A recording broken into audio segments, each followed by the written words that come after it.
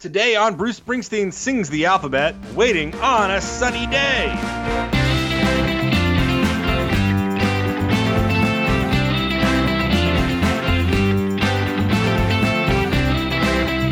Hey everybody, welcome to Bruce Springsteen Sings the Alphabet. It's the only podcast where we talk about every single Bruce Springsteen song in alphabetical order. I'm JB Clark. I'm joined as always by Rob Carmack. On the violin. On the violin today. How you doing? Hey, I'm good, man. It's good. I was gonna make a joke about the weather because this song's about a sunny day, but I don't know. That felt too easy. I don't really. I mean, I'll tell you what. It's been raining here. No kidding. But there ain't a cloud in the sky. Today, I've been waiting on a sunny day. Today has been sunny, and I have been waiting on today. I get that. This is the time of year where this is applicable. Yeah. I was trying to teach Shep about how pretty it was today and about his heritage as a half-white kid. Hey, you got to talk about the weather, bud. You're trying to school your child in the art of small talk? Yeah, it's sunny outside. It's pretty. You got to talk about that. It's been raining. Oh, but man, it's been raining. Oh, it's hot cloudy. Today. It's looking hot yesterday. Yeah. Oh, man. Well, so the song we're talking about today, Waiting on a Sunny Day, is from the 2002 album The Rising. And the basic facts here, the earliest draft of this song was written in 1999. So it was not specifically written for The Rising, but I mean, I guess it did fit pretty well on that album in terms of like what Bruce is trying to say. So but the original draft of this was written in 1999, and it was even sound checked before one of the 1999 E Street Band reunion shows. So the song was around, and I think Bruce just must have liked it enough to keep workshopping it, and I guess had just been looking for a home for it when they started making The Rising. The live history of this song gets played a bunch. I've seen it. Of the 7 times that I've seen Bruce in concert, I've seen it a few times. I want to say, I didn't count exactly, but I want to say I've seen it at least 3 or 4 times. The most recent performance of this song was February 18th, 2017 in Hunter Valley, Australia. All right. So it's definitely, I mean, obviously he was not going to go to Australia / New Zealand for a month and not end up playing the song at least once or twice. So that bears out. So that's kind of what the song is. It like I said, it's on The Rising, which is, of course, if you're new to this and you don't know, The Rising was Bruce's direct reaction / response to the 9/11 terrorist attacks in 2001. So this album was released a year later, and the album is it's not a concept album, but it's pretty dang close to being a concept album about sort of living in the aftermath of the terrorist attacks of 2001. So this song obviously is one of the more upbeat. This sort of sits along like in the same sort of realm as Mary's Place and Skin to Skin, Can't We Be Friends? You know, those like some of the more upbeat, you know, more brightly sort of textured songs on that record. So that's the backstory here. So let's get into the music. Now I mentioned the violin because the violin in the song is very prominent. You got Susie Tyrell playing a very memorable violin part. It's beautiful. Yeah, it's nice. It's uplifting. It is. Well, it's very accessible. This is one of those songs. Like, I mean, when I first started getting into Bruce Springsteen, I sampled as much stuff as I could. And what's interesting is like the stuff that I got into, the stuff that I liked the quickest tends to be the stuff that I am tired of now. You know, having been into him now for like 11-ish years. Right. So, and this is one of those songs. This is one of those songs like I listened to, and probably after the first time I listened, I was like, that was nice. I like that. You know what I mean? Like, yeah. But now I've heard it so many times that I'm like, okay. but I mean, that's not Bruce's fault. That's not the song's fault. It's just like it's an overexposure issue. But yeah, it is. It's a nice. The violin part is very pleasing. Yeah, it absolutely is. Bruce himself said that this is a great example of, or a good example of pop songwriting. Yes, it really is. It's got a chorus. It's got a hook. Yeah. There's a key change. Also, the type of song that he, quote unquote, wants to throw out directly into the trash can. Yeah. Until John Landau talks him out of it. Oh, that's right. I have that note as well. That apparently there was some conflict about, because John Landau tends to be like the angel on his shoulder, being like, "Well, keep that one," you know. Yeah. Well, it's okay to write a pop song, Bruce. Yeah. Don't shy away from the pop song. This is one of those also that it's very polarizing among fans, because there are some fans that really enjoy this when it happens live, because it's always because like somebody brings their kid to a show, gets him down in the pit. It's usually a small child. They get him down the pit. They make the sign, "Can my kid sing Waiting on a Sunny Day?" And like the thrill of a lifetime is for like your kid to get pulled up on stage with Bruce to get to sing like the final chorus, and count the E Street Band back in of the song. Yeah. Like if you go on YouTube and search for Bruce Springsteen live Waiting on a Sunny Day, you will find dozens of videos of Bruce singing on stage with like kids of various ages. Like, and so this is his, like Jesse Jackson calls this his like Bruce's grandpa moment. Like when he gets up and he plays like the fun-loving grandpa who lets the little kid come up and sing a chorus, and the whole crowd goes nuts. Like there's nobody in the world that's like wholehearted enough to boo when the kid gets done singing, But there are people out there who, even though like that's undeniably adorable, there are people out there who are like, I don't need to see him do Waiting on a Sunny Day again. Right, I'd be okay with not hearing this again. Yeah, this is one of those songs that like I think a lot of people feel like have been worn out in the live show. I mean, I think that it's good to have some levity, especially in the context of the Rising, like hope. Looking.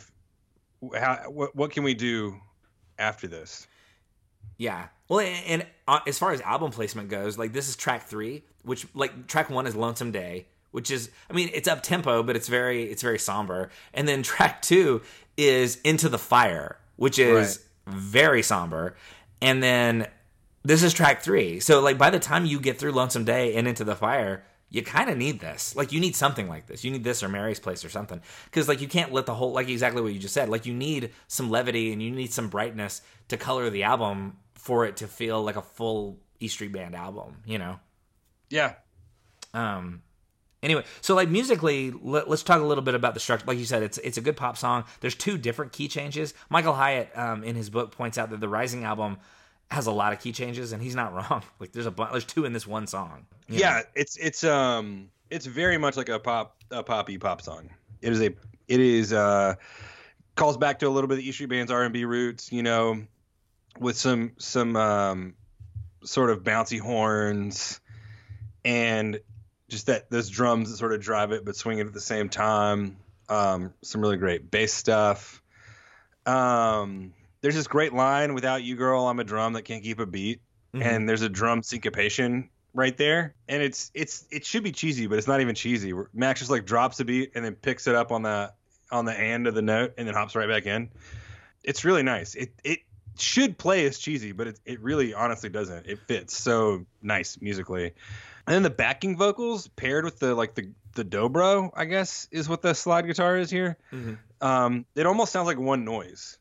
Like the dobro slides up to the note and the backing vocals pick that note up and in sort of a chord. It's really nice. It's great pop music. It's almost, it's a very acoustic version of the way to make pop music the way we would now. I don't know if you listen to like Nickel Creek much, but they do this a lot. It kind of reminds me of that. They make these really like modern pop sounds using very acoustic instruments, and that's cool. Which I guess currently we're using electronic instruments to make pop sounds inspired by pop of the past, but it's cool to hear it the other way around. Yeah, there's some really good sax. Oh yeah, there is a saxophone solo here. There's a solo in here, back up against the glockenspiel, and the backing vocals are doing the ooh la las. It's really nice. But yeah, Clarence and Gary and Max like really lock in this R&B groove underneath like just a straightforward pop song. I don't know what you'd do to make it any better, musically, besides write a different song. Like this is the best pop version of this song. It's nice. I really like what's going on musically here with the dobro and the background vocals and the violin sets up, or the fiddle, I guess you might call this. Yeah. Sets a precedent for the dobro, if that makes sense. Uh-huh. Like the sliding against the strings sets a precedent for that slide up dobro. So it almost doesn't even sound like a different instrument. It sounds like it's sort of just a piece of the overall sound. And there's a lower horn in here too, or maybe it's just a bari sax. I don't know. There's some good stuff going on. There's some really good stuff going on. Well, there's do you have the Michael Hyatt book where he talks about the construction of all these different songs?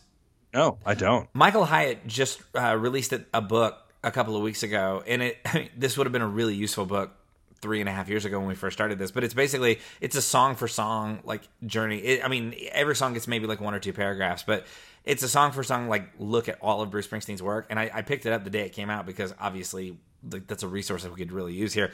So he points out there's something interesting that he points out in his book, which is Brendan O'Brien, who is the producer of this album. Brendan O'Brien got there's a very specific organ kind of sound that you hear in this song, and how Hyatt talks about Brendan O'Brien talks about how the way that he got the sound was he had Danny Federici play his part over and over and over again on a bunch of different organs that they had in the studio. So like he would have him play the part on one organ, and then he would move that organ out and go over to another organ and then play it exactly like note for note again, and just do that over and over and over again. And then they layered all those different organ parts on top of each other.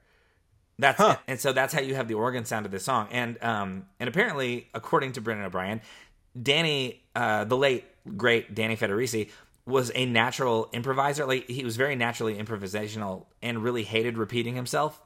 Right. But he went along with it. I would say as were many members of the E Street Band. Yeah, including Gary Talent specifically. Yeah, that's a theme that you'll find is like repeating yourself and being part of the E Street Band is not like the best part of being in the band. But apparently he went along with it because, you know, Brendan O'Brien's the producer, and if Bruce wants you to do what Brendan says, you do what Brendan says. And so Brendan has said that, and Danny Federici, for those who don't know, Danny Federici has passed away. He died in 2008. But one of the things that's sort of about Danny that makes him both interesting and endearing, and you know who he was, is that he could be known to be a little cantankerous about certain things. And Brendan O'Brien has said about Danny in those sessions, quote, "I'm not saying he was thrilled about it, about doing like the repeating. I'm not saying he was thrilled about it. I'm saying he did it great. He was right. And he said he was sort of. This is Brendan O'Brien saying. He said he was sort of a cranky guy, interesting dude, always so funny.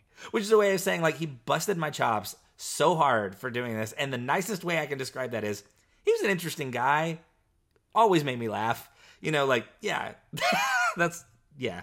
Anyway, so if you hear like the organ sound, you're like, wow, that's an interesting, very full, very unique organ sound. It's because Brendan O'Brien tormented Danny Federici until he played the same part on what I can only assume was like maybe a half dozen different organs that they had in the studio. Yeah. You know. So that's that was the only real interesting piece of trivia I found about like sort of the recording process. Hey, what is the name of this Michael Hyatt book? You mentioned it. I couldn't find it. Are we talking about Michael Hyatt, like the leadership publishing guy? No, hang on. Brian Hyatt. I said Michael Hyatt. No, it's Brian Hyatt. And the name of the book is Bruce Springsteen: The Stories Behind the Songs. All right, cool. All right. You're right. Michael Hyatt is a guy who writes about like how to get way more out of your day than you can possibly get. Yeah, he's basically a Seth Godin type. Like he writes about like, branding and time management and stuff. He's a nice guy, but I'm over that message. Yeah, same. I recently bought the websites unproductive.life and unintentional.life because I don't know what I'm gonna do with them, but I'm sick and tired of that whole thing. Yeah. I don't know, just the whole concept of like branding yourself. I realize like that's important to a certain degree if you're trying to like, you know, do anything. And I make brands for people every day. That's what I do. But I still don't feel great about it. I don't. He didn't even write about branding as much as like leadership, just leadership. Yeah, the world would be better if we had more followers. Yeah, I don't mean that like in a weird way. I mean that like a leader is an insane person. The first follower is an insane person with bravery. The third follower is like a man. You know what I'm saying? Like, yeah, it takes a follower to make a movement. A lot of followers. Anyway, that's true. All right. If you work in churches or in the South in organizations, a lot of times people are trying to send you to leadership training all the time. Yeah. Well, I tell you, one of the things about being the founding pastor of the church where I work now is like no one's making me go to conferences that I don't want to go to. Oh, that's got to be dope. It's pretty great, man. I'm saving a lot of time, and you know I'm able to do other things like. Yeah. Rewatch Die Hard whenever I want or whatever. For sure. All right. Or just be present or just be like there. Yeah. Just live my life. That's fine too. Yeah. All right. Well, then let's. You want to do the lyrics? I'm gonna sit this one out.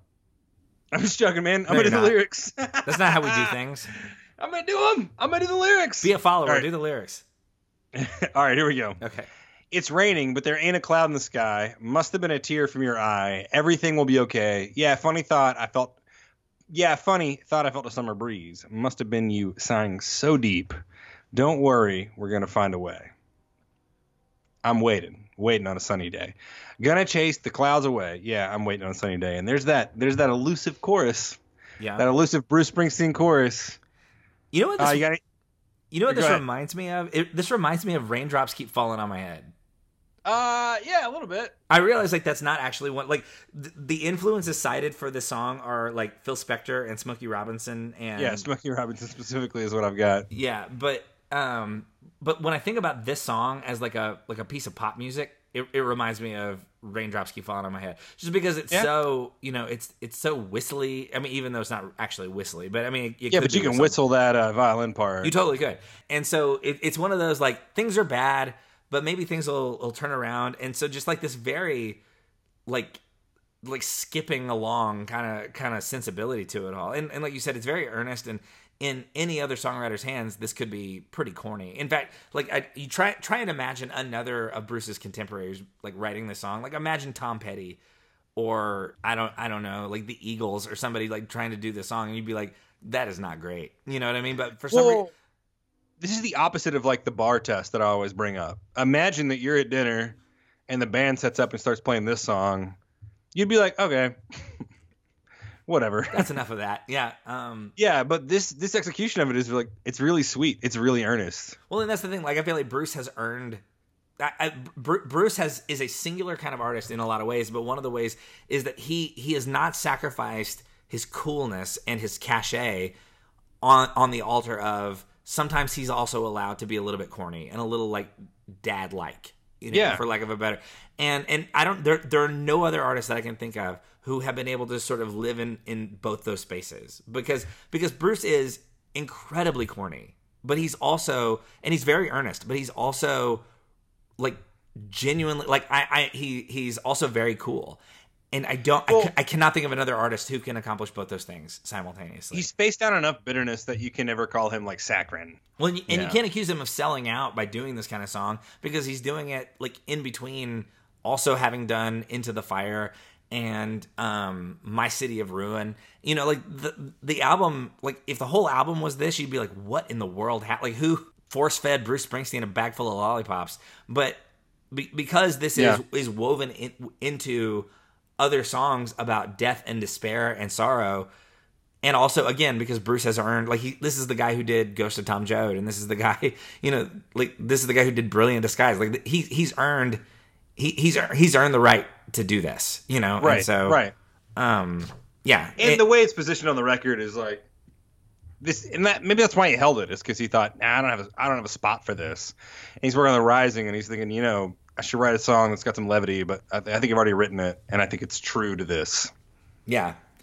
Well, and I mean, and that's the thing too is, and there's a lot of this is not new to us, but there's a whole conversation about how the '90s tended to be in pop culture tended to be really like kind of cynical. Like this is where grunge came from, and this is like eye rolly and everything needed to have a bunch of sarcasm and irony connected to it, or else it was like too earnest or whatever. And like probably not coincidentally, this is the 90s were the era that Bruce really like artistically wasn't connecting with very many people.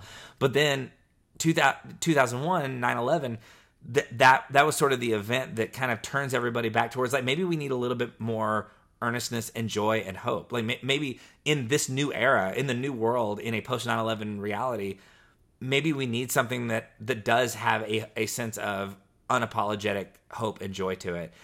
And this song was born out of that. Like, I mean, I realize that Bruce wrote it in 1999, but he didn't. If he'd released it in 1999, I don't think anybody would have liked it at all.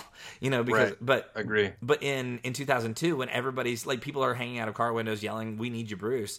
Like this is what they mean. Like this is the kind of thing that they're asking for. Like give us something. We need you to reflect tracks 1 and 2, and we need you to point to something. Track 3. That's right. Yeah, give us like name the pain, but also remind us that there's something beyond the pain. Yeah, 100%. Yeah. This is the SNL deciding to be funny. Yeah. Afterwards. This is the same thing. Absolutely. Well, and if you look at popular music and film, like in the aftermath of this, you totally see like it begins to sort of trend away from a lot of that sort of like eye rolly, like everything sucks kind of thing, and it kind of begins to veer back towards more hopeful storytelling in general, 100%. Yeah. All right. Verse 2. Without you, I'm working with the rain falling down. I'm half a party in a one-dog town. I need you to chase the blues away. Without you, I'm a drummer girl that can't keep the beat. And that's where Max drops the beat, picks up on the end, and then brings it back around. It's super nice. An ice cream truck on a deserted street. Whew, that is sad. This is a little bit. That is a really sad line. Yeah. I hope that you're coming to stay. I'm waiting on a sunny day. Gonna chase the clouds away. Waiting on a sunny day, and then we get some instrumental action and some sax action. Third verse, hard times, baby. Will they come to tell us all? Sure as the ticking of the clock on the wall. Sure as the turning of night into day. Your smile, girl, brings the morning light to my eyes. Lifts away the blues when I rise. I hope that you're coming to stay because I'm waiting on a sunny day. You're gonna chase the clouds away. Waiting on a sunny day. It is defiantly cheerful. Yeah, and it's cheerful through sadness. Yeah.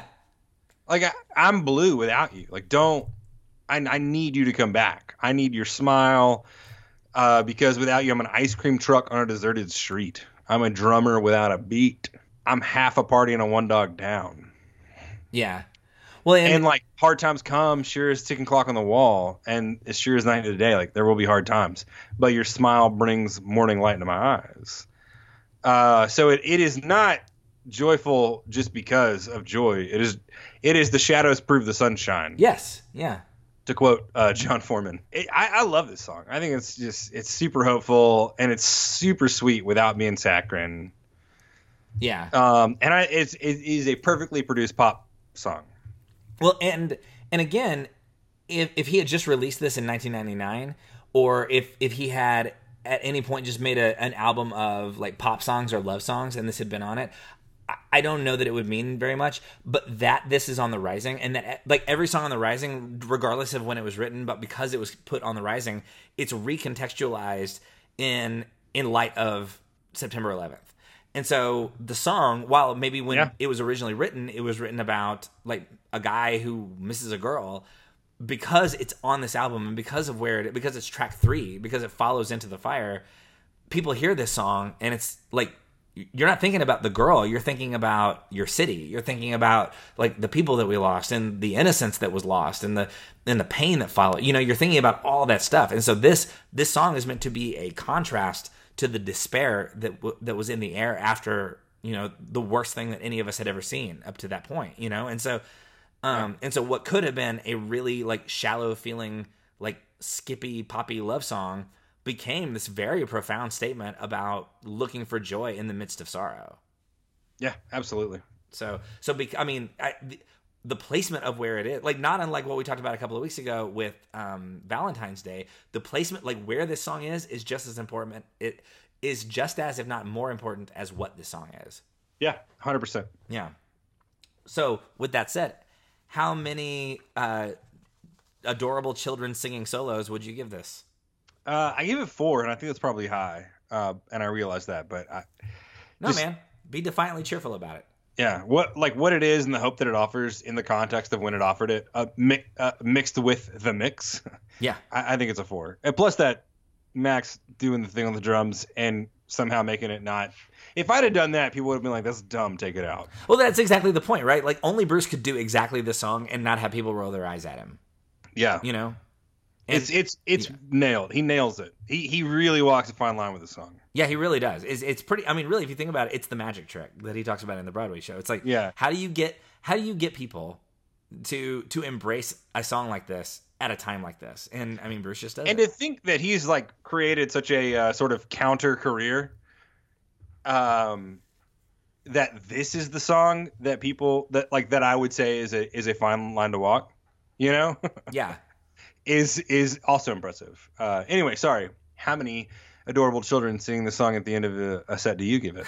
I'm also a 4, man. I'm gonna match you. Really? On that. Yeah. You're a 4. I thought am. you were gonna be lower than that. I thought you were gonna be like a 3. No, I mean, I could give it a 3 because like I totally realize like people are tired of this song live, and quite frankly, if I went to the live show, there's a handful of songs I'm kind of rooting against. You know what I mean? Like I don't need to hear him do Hungry Heart again. I don't need to hear him do Darlington County again, and I probably don't need him to do this song again. That said, as a song, as it exists, like what it is, I like it, man. And especially like if I'm doing a full album listen through to The Rising, I need this song exactly where it is. This song is exactly it is exactly what and where it needs to be. And if you don't like it in the live performances, like me neither. But like when I'm listening to it on the album, I love it because of exactly all the pieces are perfect. So also, we've been locked in within half a point of each other for weeks now.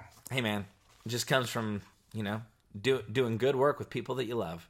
That's what it is. Yes, and I love you too. Hey, man, we're feeling it. What's so funny? I'm being earnest. I'm waiting on a sunny day over here, and you're laughing in my face. I remembered a couple weeks ago. Cold-hearted bastard. I remember a couple weeks ago whenever I was like, we finished up, and I was like, all right, dude, had a good time. I'll talk to you later. I love you, man. And I logged off, and you said, I love you too, but right as I logged off, and then you texted me a few minutes later like, hey, I just wanted you to know. I did say it back. Yeah, I wasn't trying to be like, I wasn't trying to be like an ass or anything like that. It's just like you logged off, and like, I know, but you were like, you felt so bad about it. And as soon as I logged off and saw that you like got caught off saying it, I was like, that's super sweet. And also, I know I'm going to get a text message. Oh, it's funny that you knew that. And so just now, whenever you said podcast with people you love, I was like, I love you too. I mean, look, we're doing this song. I'm feeling very wide open. I'm feeling very, like warm and sentimental about things. I'm glad. I wasn't trying to be cynical with the laugh. You just questioned me, and so I had to answer. It's the last time I opened up. I laughed. It was a sweet. It was like a sweethearted laugh. It was a guffaw. It was a chuckle. It was fine. It's good. Up my big old belly. Nah, man. Like Santa Claus. I got you. Look, it's a sunny day over here. We're doing great. All right. Cool. Well, on that note, we will be back later on. Later this week. We'll be back later this week with the song "Walk Like a Man." Walk like a man. Talk like a man. Balk like a man. Fast as you can. Whatever. All right. All right. So we'll see everybody next time with "Walk Like a Man."